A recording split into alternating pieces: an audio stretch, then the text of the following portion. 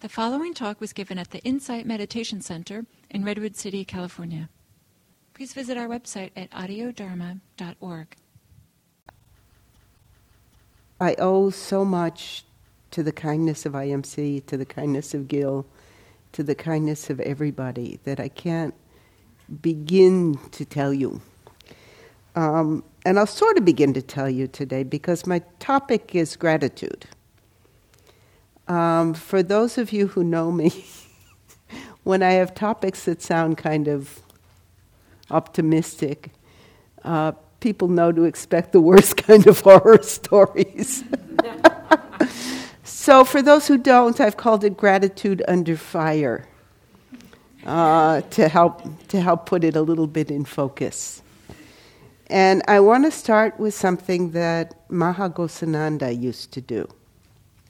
Mahagosananda was a Cambodian monk who founded the Peace Walk in Cambodia and who was a great peace activist and the embodiment of metta. The field of metta around him was so powerful that everything around him became gentle and tame. I know that. Even I got gentle and tame when I was around him. Anyway, Maha used to do this with candy. He used to do this with cups. My favorite was cups. Truthfulness, forbearance, non-reactivity, and gratitude are the three pillars that hold up the world. If any of them is weakened, the world collapses. Truthfulness, forbearance, and gratitude. Okay. I want to say a few things about what gratitude isn't. Gratitude is not taking some kind of Pollyanna attitude toward the world and thinking everything is fine when it isn't. Gratitude is not a refusal to face difficulty or pain or harm. Okay? This is really important because a lot of times when we talk about gratitude, there's a kind of repudiation of the difficulties of the world that creeps in, and that repudiation is toxic. Okay? Another thing that gratitude isn't is strategic. Cambodia is a country where there's a lot of strategic gratitude around. Oh, if I thank her enough, maybe she'll give me some more. Okay? Gratitude.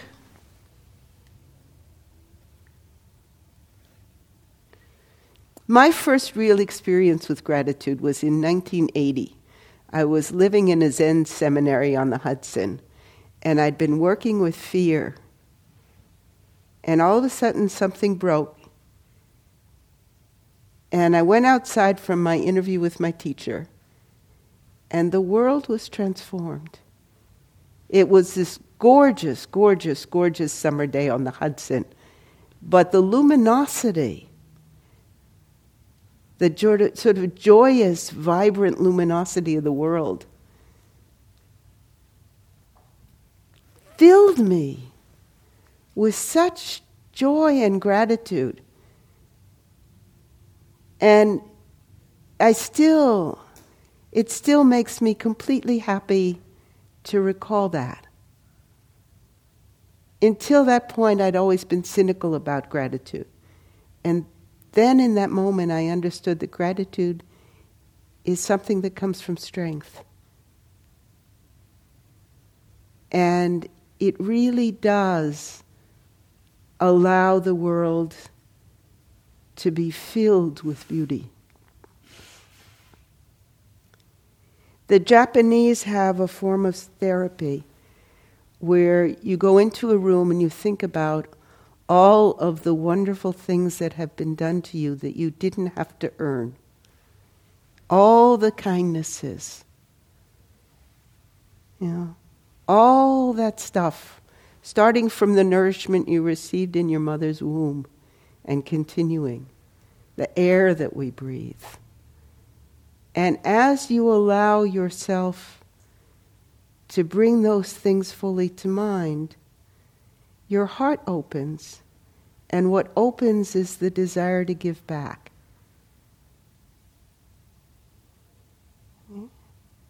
So that is a tremendously transformative and strengthening experience. When we look at what the world gives us, sometimes we get arrogant. Oh, I must be better than everybody else because look what I get. Sometimes we get guilty. Why wasn't I killed on that battlefield next to my friend? What gratitude allows us is this option that not only keeps us whole, but turns the energy of what we've been given towards the world in the form of compassion. So it's that particular power of gratitude that I want to focus on today. So in that sense, it is a kind of strategic gratitude. But it's not a what am I going to get next strategic. It's a how can the energy of what I've been given be used fully to help what needs helping. All right? So that's kind of the cool thing about gratitude.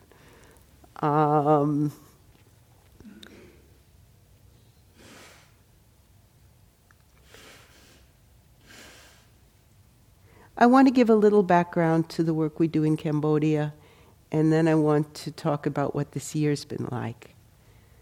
And then you'll see why I'm calling this talk Gratitude Under Fire.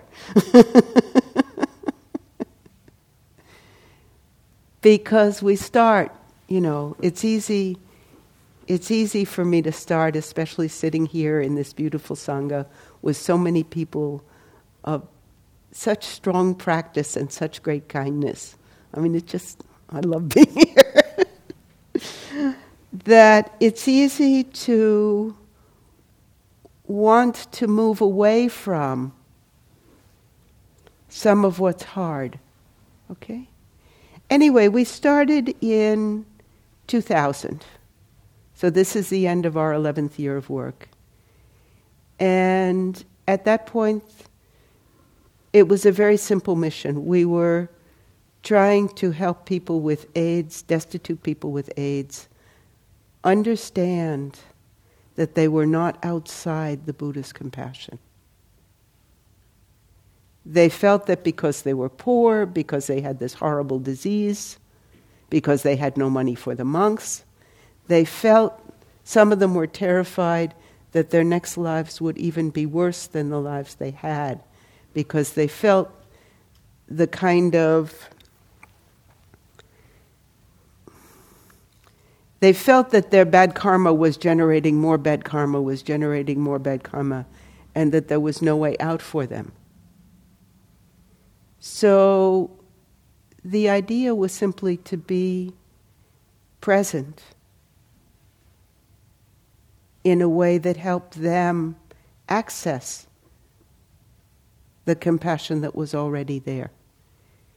And this remains our central mission, okay? And it doesn't have to be when people are dying.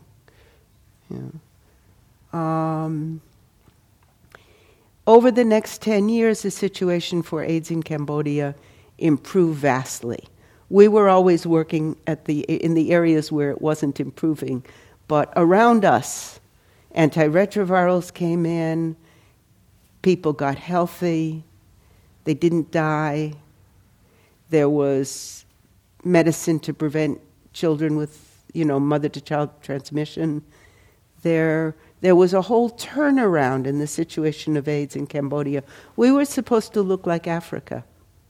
We were supposed to have 40% prevalency rates and no adults left by now. And we don't. We look like Thailand. Our prevalency rates officially are under 1%, although some of us don't quite believe that. And we don't have 500,000 orphans. So the turnaround was dramatic and was accomplished by the international aid agencies and by the big players, Doctors Without Borders, Palliatives Without Borders, Doctors of the World, all of those organizations together. They built the hospitals, they trained the doctors, they provided the medicine, they provided ongoing supervision. In 2002, 2003, we did a lot of social work because at that point, people had expected to die before they got their medicines. They had lost a spouse, they had lost children, they had been very close to death themselves, and turning back toward life was not easy. So we did a lot of getting people to resources, because the organizations that were doing the general provision of care, they did what they did, but they didn't find you someone to do something else. So we did a lot of interstitial work there.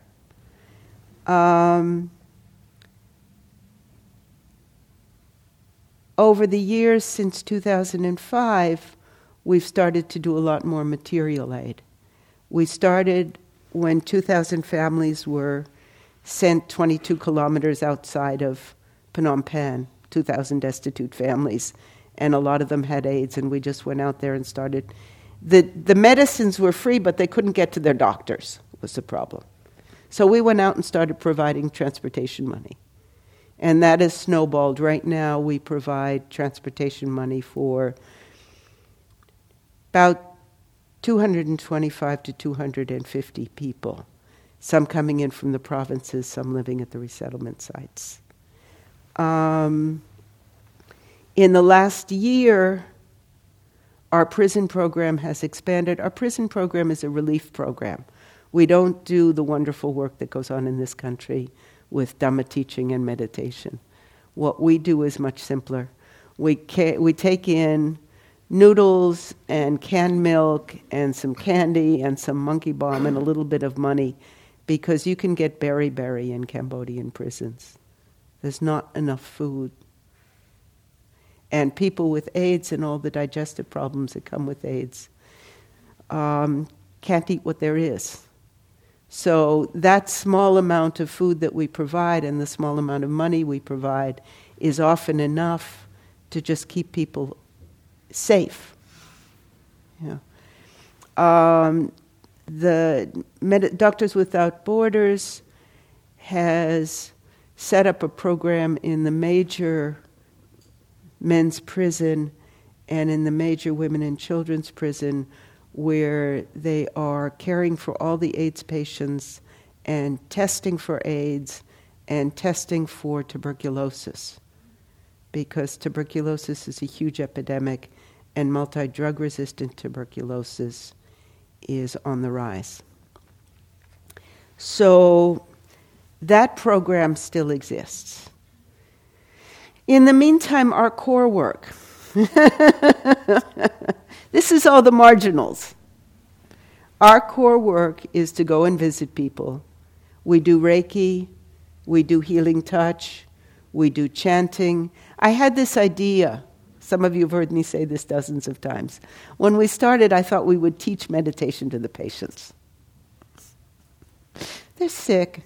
They don't want to learn how to meditate. They just want to feel better. So, they would cooperate for a few days, and then they'd be busy or tired and bored, and, So what we found with the Reiki is that it helps people enter a meditative state without their having to put forth the effort. So that the patients love it. We do it. 5 of my staff are Reiki masters. They're the first Cambodian Reiki masters in Cambodia. I don't know if there's some Cambodian Reiki masters in the States or France. We do a lot of that. We do chanting.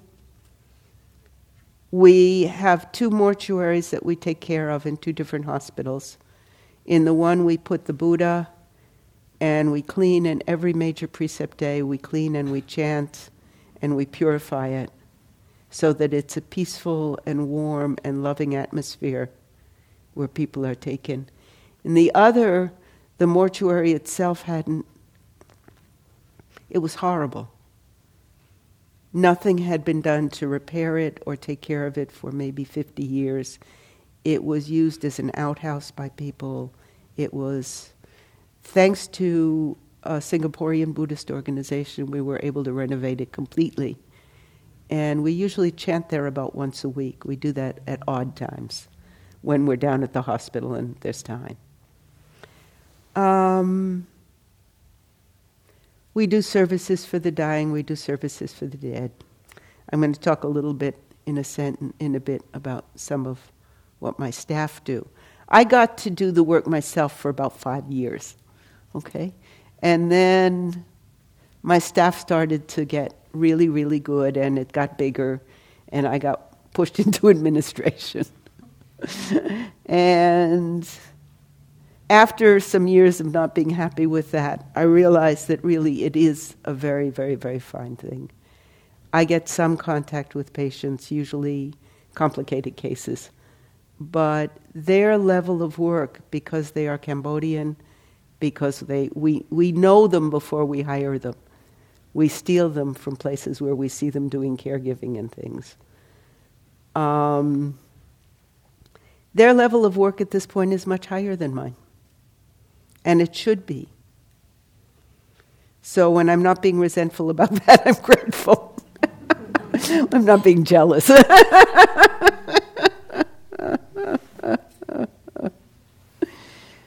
Okay, this year. This year the government of Cambodia has told all of these major organizations that have built the programs that they came in, they built the programs, they trained the people, they renovated the hospitals, they provided the medicine. Now it's time for the Cambodian government to take over. We can do it now. Thank you very much. That sounds really good. The problem is that the government has no intention of doing the work. There are millions of dollars, and the control of that funding has been in the hands of the major non-governmental organizations. And now the control of that money has shifted to the Cambodian government. And in practical terms, the situation has deteriorated faster than we could ever have believed to be possible. And this has been very, very painful.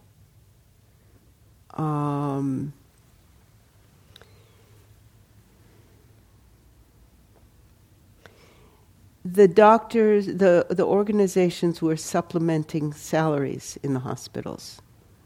I don't know what the doctors used to make at the National AIDS Hospital. The cleaner made $300 a month. The social workers made $600. So I imagine the doctors made about $1,000. Now they've got their $70 salary from the government, and you never see them. Okay. The moment that Doctors Without Borders left, the doctors disappeared. Okay. Medicines, equipment reach the hospital sells it to the pharmacy sells it to the patient. Nothing is free anymore.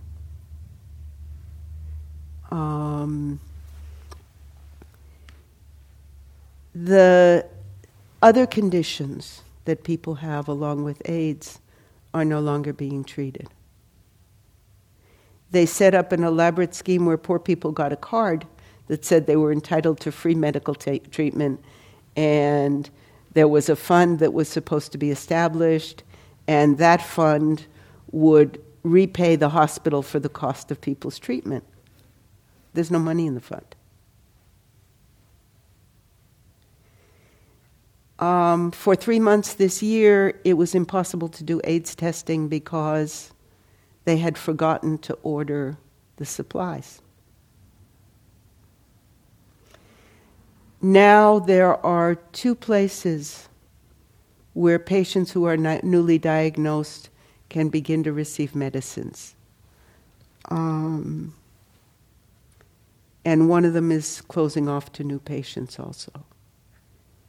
There are, in the prison, we have about 80 people with AIDS, and those diagnosed in the last 2 months have not been able to get access to medicines.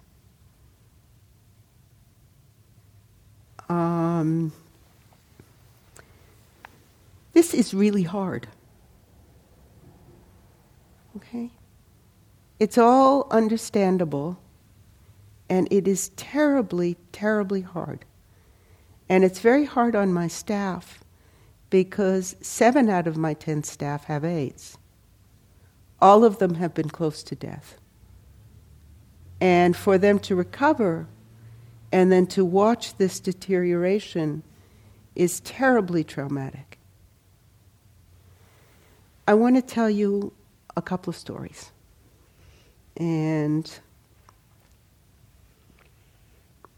I'll end with a happy one, okay? But they're stories about what I've seen my staff doing in the face of all this.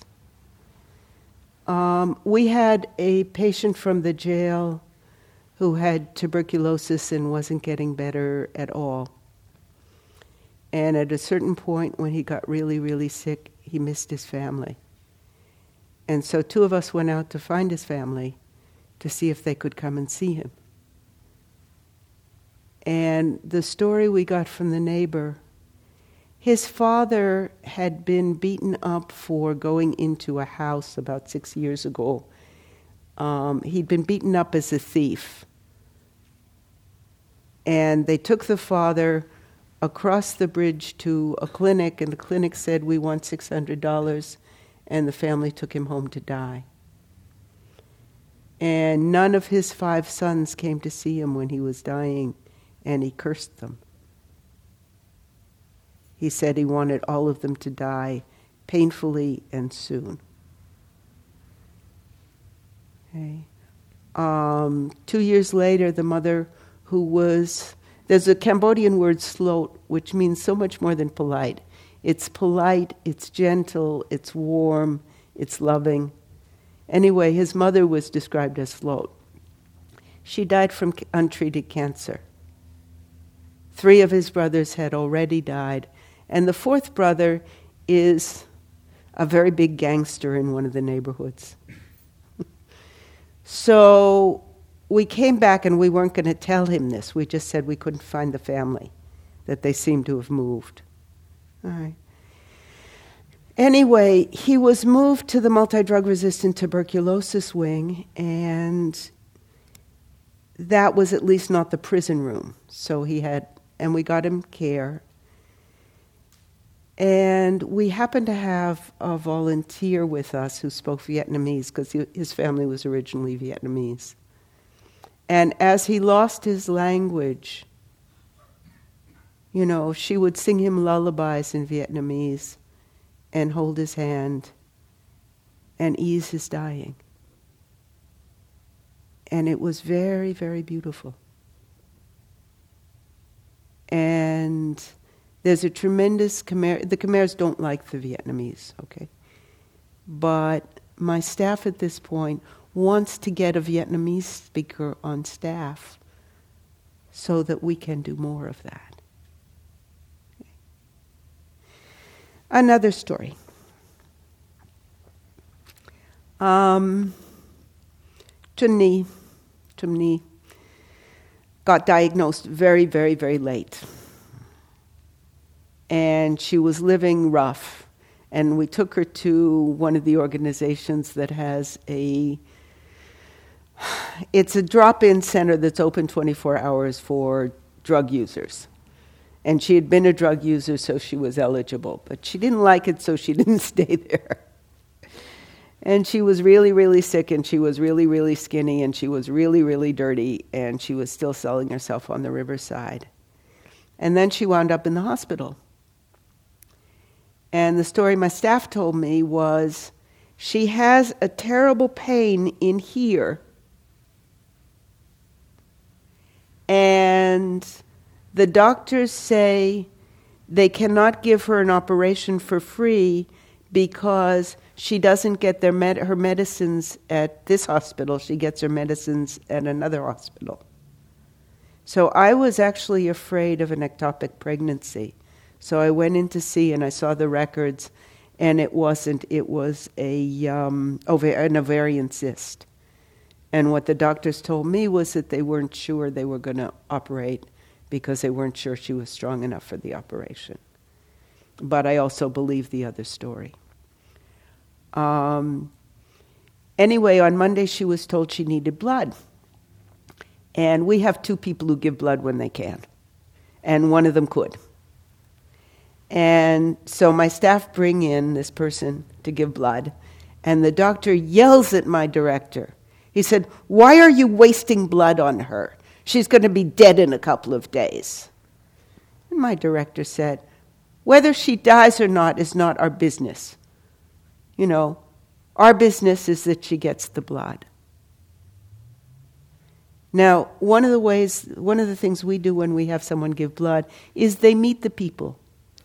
I know you don't do that here, but it's really tremendously powerful to meet the person who is going to give you their blood so you can live.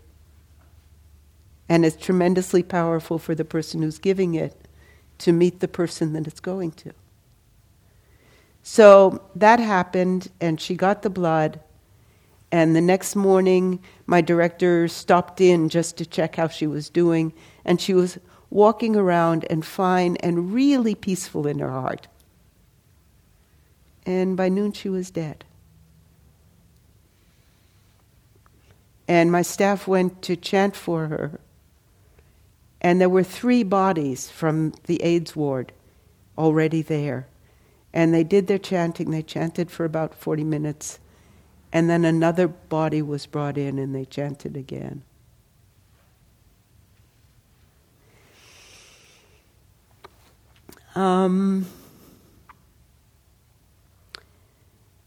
One of my staff had a very, very, very good friend. They had been living in the same group home sponsored by Mary Knoll when they were very sick. And her friend got cancer on top of AIDS. And she was in the hospice. And Sun, our staff member, was there. You know, we've started doing this. If somebody's really having a hard time, we will get someone in there for several hours a day with them. Okay? So Sun was taking care of Kuntiya. And Kuntiya was dying, you know. So I had to be down at the hospice one day. And I went in with another staff member to see her, because I hadn't seen her in a long time. And, you know, she was absolutely toothpick thin with a huge belly, and she could not get comfortable. And her diapers were leaking. That happens at the end. You know, the people get an uncontrolled, very liquid diarrhea, and, you know, it leaks. And we came in, and she said, "The staff are angry at me because of the diarrhea." So we cleaned her up, and I was doing some Reiki with her feet, and my other staff member were working with her head, and she couldn't get comfortable. She just couldn't find a comfortable position. And then Sun came in, and we left to meet with someone else. When we came out of the meeting, she was lying very, very peacefully, covered with a blanket. Sun was sitting up behind her head and giving her the precepts yet again with this beautiful, beautiful, beautiful voice. And the room was filled with peace. And Ramo went in there, my other staff member. He'd been working with her. And he told me later that they couldn't tell when she died. They couldn't tell when she stopped breathing. They only knew when she was gone. Because, you know, you stop breathing and then there's this interim before you're actually really gone. And they looked and she was gone and they didn't know. It was a seamless death. And I thought, if I've done nothing else in 11 years but allow these people to develop to a point where they can have that kind of death, every bit of it has been worthwhile.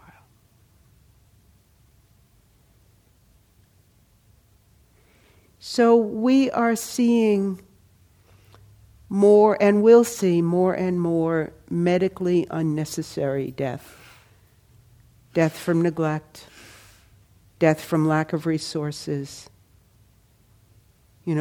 death from structures that are no longer working. And my job is to see how all of us can remain strong in the face of that. My job is, because I've seen it, someone does something like Sun did with that death, and then 6 months later they're totally exhausted and burned out and treating the patients. We haven't had a lot of that in my organization, but I've seen it a lot. People who have been heroic, and then there's nothing to sustain the heroism. Okay? Let me tell you the good story, and then I'll get back to gratitude, okay? We have a prisoner we've been seeing for maybe 4 or 5 years. And a couple of years ago, he was close to death. And we went and we saw his mommy, and she was old and bitter, and he had been really abusive, and she wanted nothing to do with him. So we saw her a couple of times, and eventually his sister came to see him, and he was lucky and he recovered. Well, in July, his mommy, who's old, was very, very close to death. He thought she had died. And we went out to see her, and she had recovered some, and she was willing to see him, because when he thought she was dying, he shaved his head out of respect, and she took that to heart very seriously. So we got her a comfortable enough ride, and we bought tons and tons and tons of sweets, because the prison's guards steal what you give the prisoners. Not what we give as an organization, but what the family give. There are 4 different places where people steal it on the way back to the cell. So we got lots so that, the guards could have some and he would have some left over. And I went by myself because the prison knows us. And what my director said is, if you go by yourself, you won't have to pay, because it costs. So I went by myself with a mother and a nephew. And we get there, and sure enough, they put us in the comfortable visiting space, and they don't charge us. And he comes in, and he takes off his shoes, and he kneels down, and he bows to her 3 times. And then he gets up and sits on the chair next to her, and they both just start crying their eyes out. And she may live till he's out, or she may not. Yeah, but the breach has been healed. Okay. Gratitude.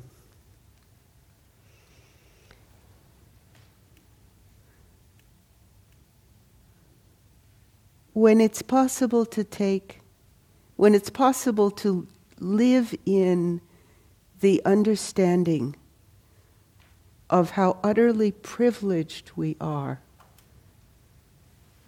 to be able to be in these situations with people in this way, then it all becomes much easier. Okay? Terrible things are happening. Terrible things are happening in this country. Terrible things happened at the time of the Buddha. Terrible things are not new in the world. The Dhamma is given us because of the reality of terrible things. And when we can see them clearly, both the ones outside and the things inside ourselves, and see them with compassion, then it becomes possible to become free. We have tremendous gratitude to the patients as our teachers. They teach us our limitations all the time. They also teach us our strengths. You know, when I started this work, my unofficial supervisor, who was the head of Maryknoll, used to say, if it's not life-affirming for you, it's not going to be life-affirming for the patients. Some of you remember those days. And I used to say to him, just because it's hard doesn't mean it's not life-affirming. And he said, yeah. Well, it took 3 or 4 years before there was a sea change. Right? I have tremendous gratitude for that sea change. I have tremendous gratitude for the love that I receive, which is in trust for our work. Yeah? Because what I see about gratitude, and I'm going to be taking it back to my own Dhamma teaching with my staff this year, is that it is a tremendous tool for allowing us to continue and to continue to strengthen and to benefit not only those with whom we are in contact who are suffering, but also ourselves. So that's the talk on gratitude.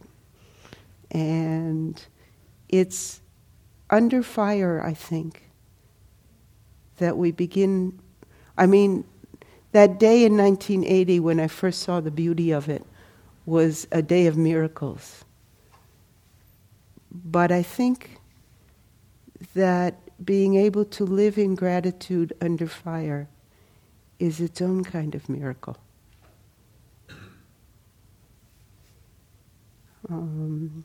So that's what I want. I want to develop more strongly, and I want to be able to have my staff develop so that we really, really, really can do this work no matter what happens. Thank you. Okay. Now, it's 10:44. Does that give us 1 minute for questions? All right. Yeah. Questions? Yes. Yeah.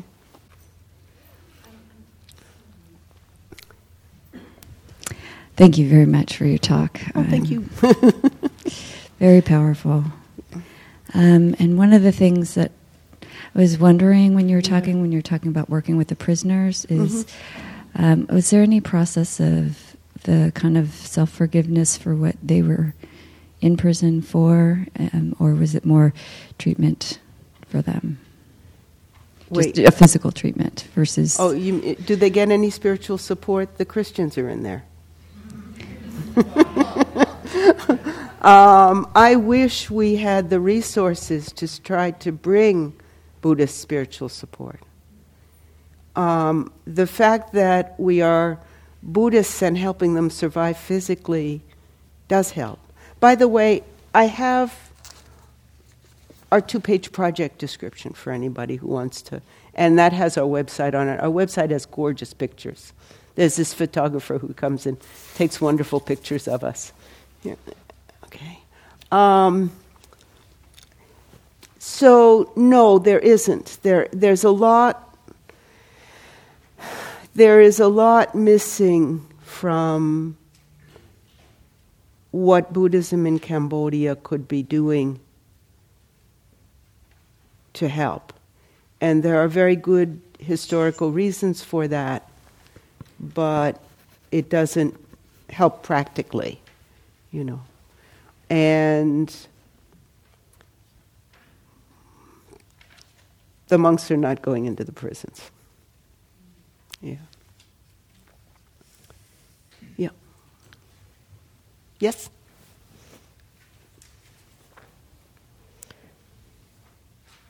I'm Howard. Hello. A long time ago, I read a quote, and it was from one of the top lawyers on the West Coast here. Mm-hmm. And he said, the worst thing that one man can do to another is ingratitude. And at the time, it was kind of far from where I was at, and I wasn't sure about that. But over the years, I now believe it. Mm-hmm. Thank you. Thank you. Yep. So, Beth, I'm wondering now that the Cambodian government has said that they will take care of medicine for the country, and they are not, how can that be addressed? I mean, you just have a staff of 10. Doctors Without Borders have us left. No, Who is stepping in? in? That. I'm sorry? We cannot address that. That's happening at a level which is just, we cannot address that. What we can do is ameliorate what suffering we can in the face of it. But we're not in a position to do that. I once asked someone about the suffering under the Khmer Rouge. And what he said to me is, the people are like the grass. It rains or it doesn't rain. A tree falls on top of it, an elephant tramples it. Nobody asks the grass. And, here there are mechanisms which often fail successfully to address these problems, like healthcare in the United States. But there is a belief that you ought to be able to change it. It's kind of easier where you don't have that belief, because then you can just get on with doing what you can do. I mean, I know that sounds, from your face, I guess this is not what you wanted to hear. Think in any way that you could address this. Yeah. I was wondering if there are other international organizations that are willing to step in.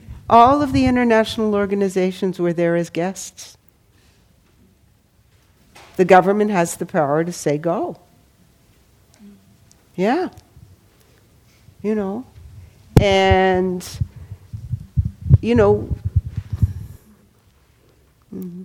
sorry. Yeah. I mean, if something happened and it got better, I'd be very happy. Yeah. Okay. I guess people are needing to leave. Yeah. Okay. Thank you all very much.